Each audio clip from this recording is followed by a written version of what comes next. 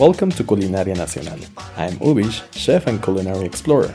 In today's episode, we talk about one of the most popular taco styles in Mexico City, tacos de suadero. We'll talk with taqueros from my favorite places and learn about the different styles and cooking methods that you will find all over the city.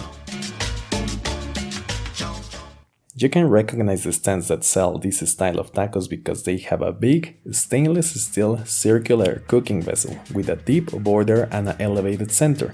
The outside part is filled with lard and used to deep fry the meat, while the center is elevated above the oil and used to cook tortillas.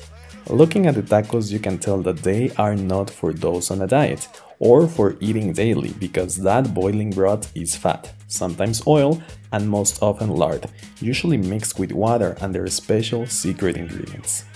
I have been very picky with this style of taco because I have a great place near my house that always prepare them just how I like. It's also my favorite because the guys working there always have funny stories to share.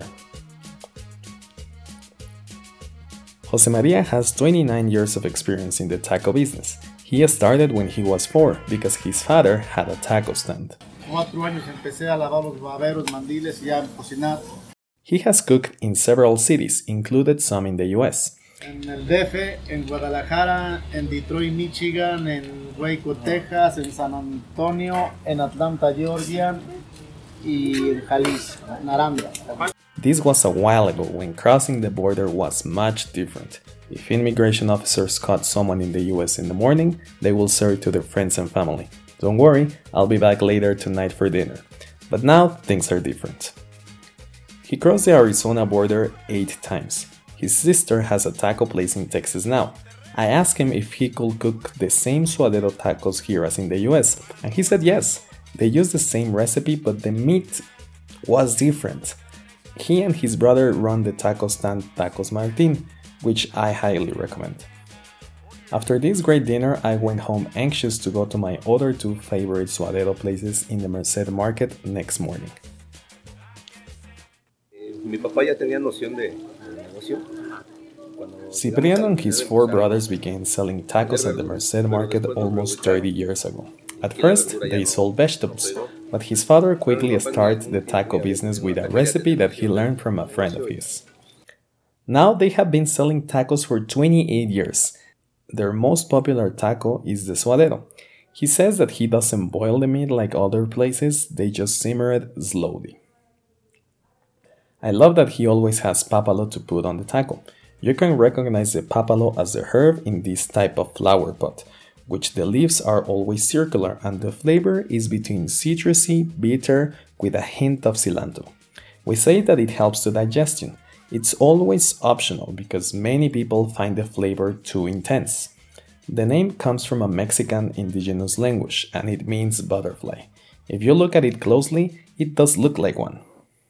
A question I found interesting is what exactly is suadero? Being logical, if you want to eat ribs, I know exactly what they are because I also have ribs. If I want to eat pork belly, I also know exactly what it is because I have a belly. But suadero? Where is my suadero? Do I have a suadero and I don't know about it? I decided to visit my trusty butcher and ask him. But before, let's go to my other favorite taco stand in the Merced Market. Pues la que empezó todo eso fue mi mamá. Most of the suadero taco stand that you will find are run by men, but I found Los Chivitos street stand very interesting at a first glance for 2 reasons. One, being that it's a shopping cart that has been converted into a mobile taco stand. And second, the cooks are 2 young women, which is very unusual for suadero tacos, are mostly run by men. Fabiola started her stand almost 1 year ago, and her suadero is different from the ones that you usually find. Much less fat and larger than the usual suadero tacos. It's a unique difference from the ones that you will find. Next, I decided to go to my butcher at San Juan Market and ask him about suadero. Manolo has been in the market since the beginning. Actually, he pretty much trained every other butcher that now sells at the market. He's about to retire, and he gave me a master class on suadero. ¿Por qué cree que los taqueros no venden tacos de suadero? He says that the original suadero is a tiny part of the beef that is easy to recognize just by looking at it. To make it faster to cook, it's usually scored, of an entire cow, you might be able to get 5 kilograms of suadero, which is not much. That's why he tells me that no taqueria in the city will sell you the real suadero. This suadero, you will only eat it if it's prepared in your home. I have seen 2 homemade suadero recipes, and they are very different to what you can find in the streets. First, much less fat is used.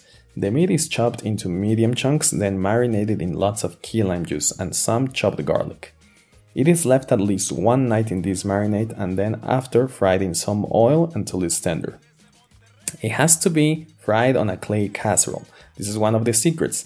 My friend Alberto used to have a taco place that sold his aunt's style of suadero. Pues te digo, o sea, original, bueno, que yo sepa, es una receta de una de mis tías, ¿no? Una de mis tías. Ella es de Michoacán. She is from Michoacan, but we are not sure if she learned the recipe there or in Mexico City. Something unique about suadero tacos that differentiates them from the other tacos, it's like barbacoa, you have to wait till the weekend to have it, or from pastor, which is only served at night.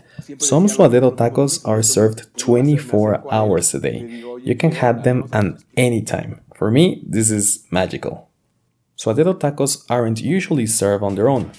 The meat for those tacos is cooked in what was originally known as a choricera, which it was used to cook the chorizos. Now, however, you will usually find the choricera filled with a mixture of different cuts of meat, getting cooked along with spring onions and nopales, and we usually call them campechanos when you mix chorizo and the suadero. In general, when you say campechano, it means mixture. While asking friends for recommendations of suadero tacos, my friend Anna told me about a place in the neighborhood where she grew up. We went and tried, but I will leave this place for a next episode. It was very surprised to see that it was very close to the homemade style of recipe that I saw with my friends. While doing research, asking around to all the suadero taco vendors that I know, many of them are from Arandas, a town in Jalisco state. So for the next episode, I will leave what I found when I traveled there. I am sure that it will be a suadero tacos paradise. This is all in today's episode. Remember to subscribe, and if you like the podcast, it will be great if you can leave a review on iTunes. You also can follow me on any social media as Uri Jaren.